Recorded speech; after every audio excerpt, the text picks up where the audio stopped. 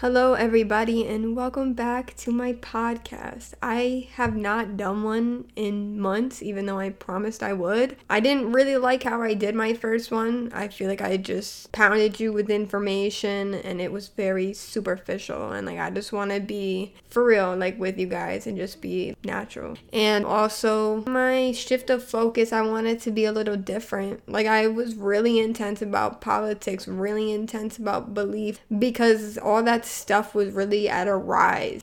Society was going crazy about politics, crazy about this. So I was too, and I don't really care anymore. It's not that my political views have changed or none of that, but I don't want to be drilling you with all this information because you might not even agree with me, and that's fine. But, I just want to be real with you. So today, I'm going to be talking about something a little different, and it's daddy issues, which I know probably seems like a weird topic, but I don't think it's talked about enough. I think we kind of talk about it like it's a joke, oh, daddy issues or whatever. Oh, she got daddy issues, oh, and I think that's lame as hell to be making fun of that, because so many of us do have issues with our dad, bad relationships with our dad, or not even a relationship with our dad. And so it contributes to a lot of our actions, unfortunately. And I think it's important that we realize them so we can change them, because we don't have to be products of failed parenting, we can determine our future and write our own future, you know what I'm saying? Lots of us have daddy issues, whether our dad is emotionally unavailable, physically unavailable, they're just not around, or maybe they've passed away.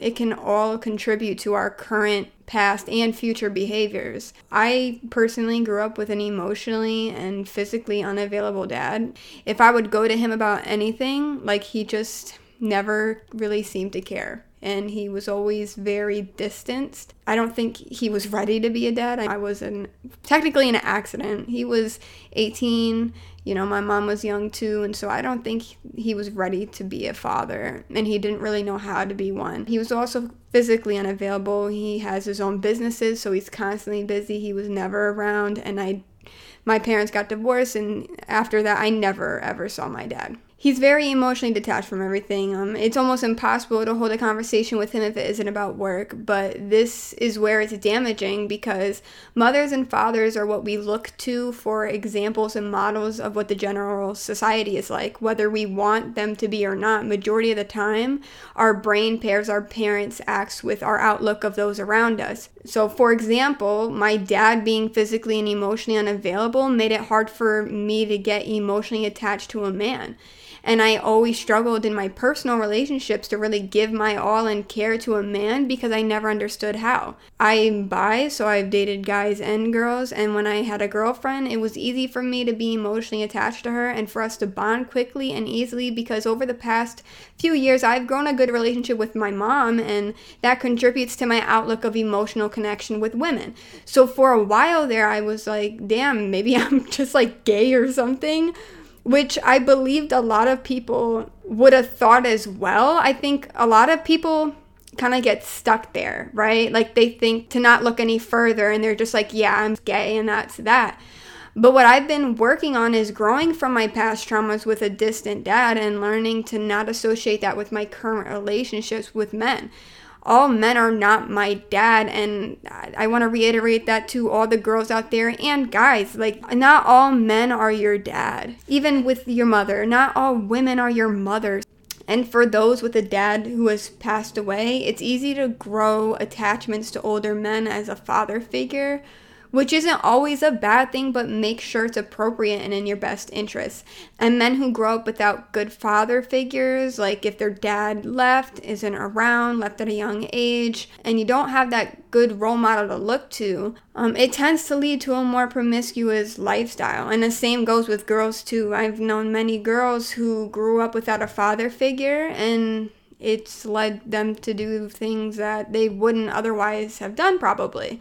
And again, I'm not saying this in a condemning way. Like, I'm not saying this to be like, oh, yo, you got a bad dad, that's why you be like throwing yourself around. Like, no, I'm just being honest. I think we can kind of go one way or the other with it. I know with me having an absent dad and not good relationships with my parents, it's made me not physical. Like, I don't like touching people. Like, I just don't, everybody stay away from me. Like, I am very emotionally detached from everyone and everything. And a lot of people who have been in my situation, they will go the other way with it and then be really wanting that emotional connection with people and be constantly searching for it in the next man and the next woman and the next this. And again, I'm not saying that to condemn anybody. I'm just saying that's what tends to happen. But it's good to realize it and address it, not just be like, yeah, that's just how I am.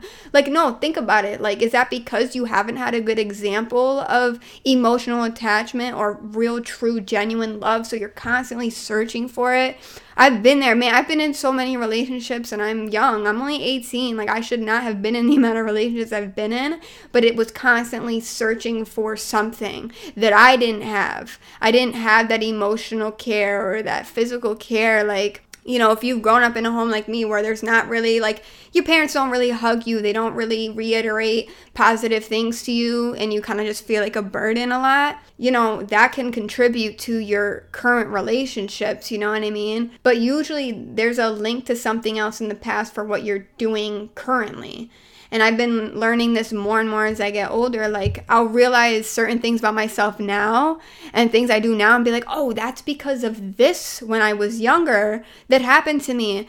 And it's sometimes it takes people till they're in their 40s to realize this stuff. So I know a lot of you guys listening are young too. Like, just really try to execute that stuff now. Get that stuff handled now, because you don't want to be 40 years old and be like, damn, that's why I've been, you know, fucking up so much because of this that happened when I was younger. Like, realize it now. Like, now is such a crucial time, and how you handle yourself now is going to greatly impact your future. Because right now, say you're in that stage where you're very promiscuous, looking for that emotional connection with another person, you get pregnant and it throws off your future plans. Or say you're like me, maybe, where you're just emotionally detached from everything.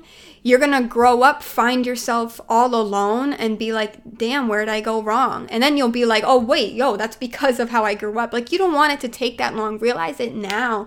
And that's why I've been handling it now. And, you know, really talking to people in my circle about being like, you know, I'm sorry if I come off a certain way, or if I'm distant, or if I'm this. I really don't mean it.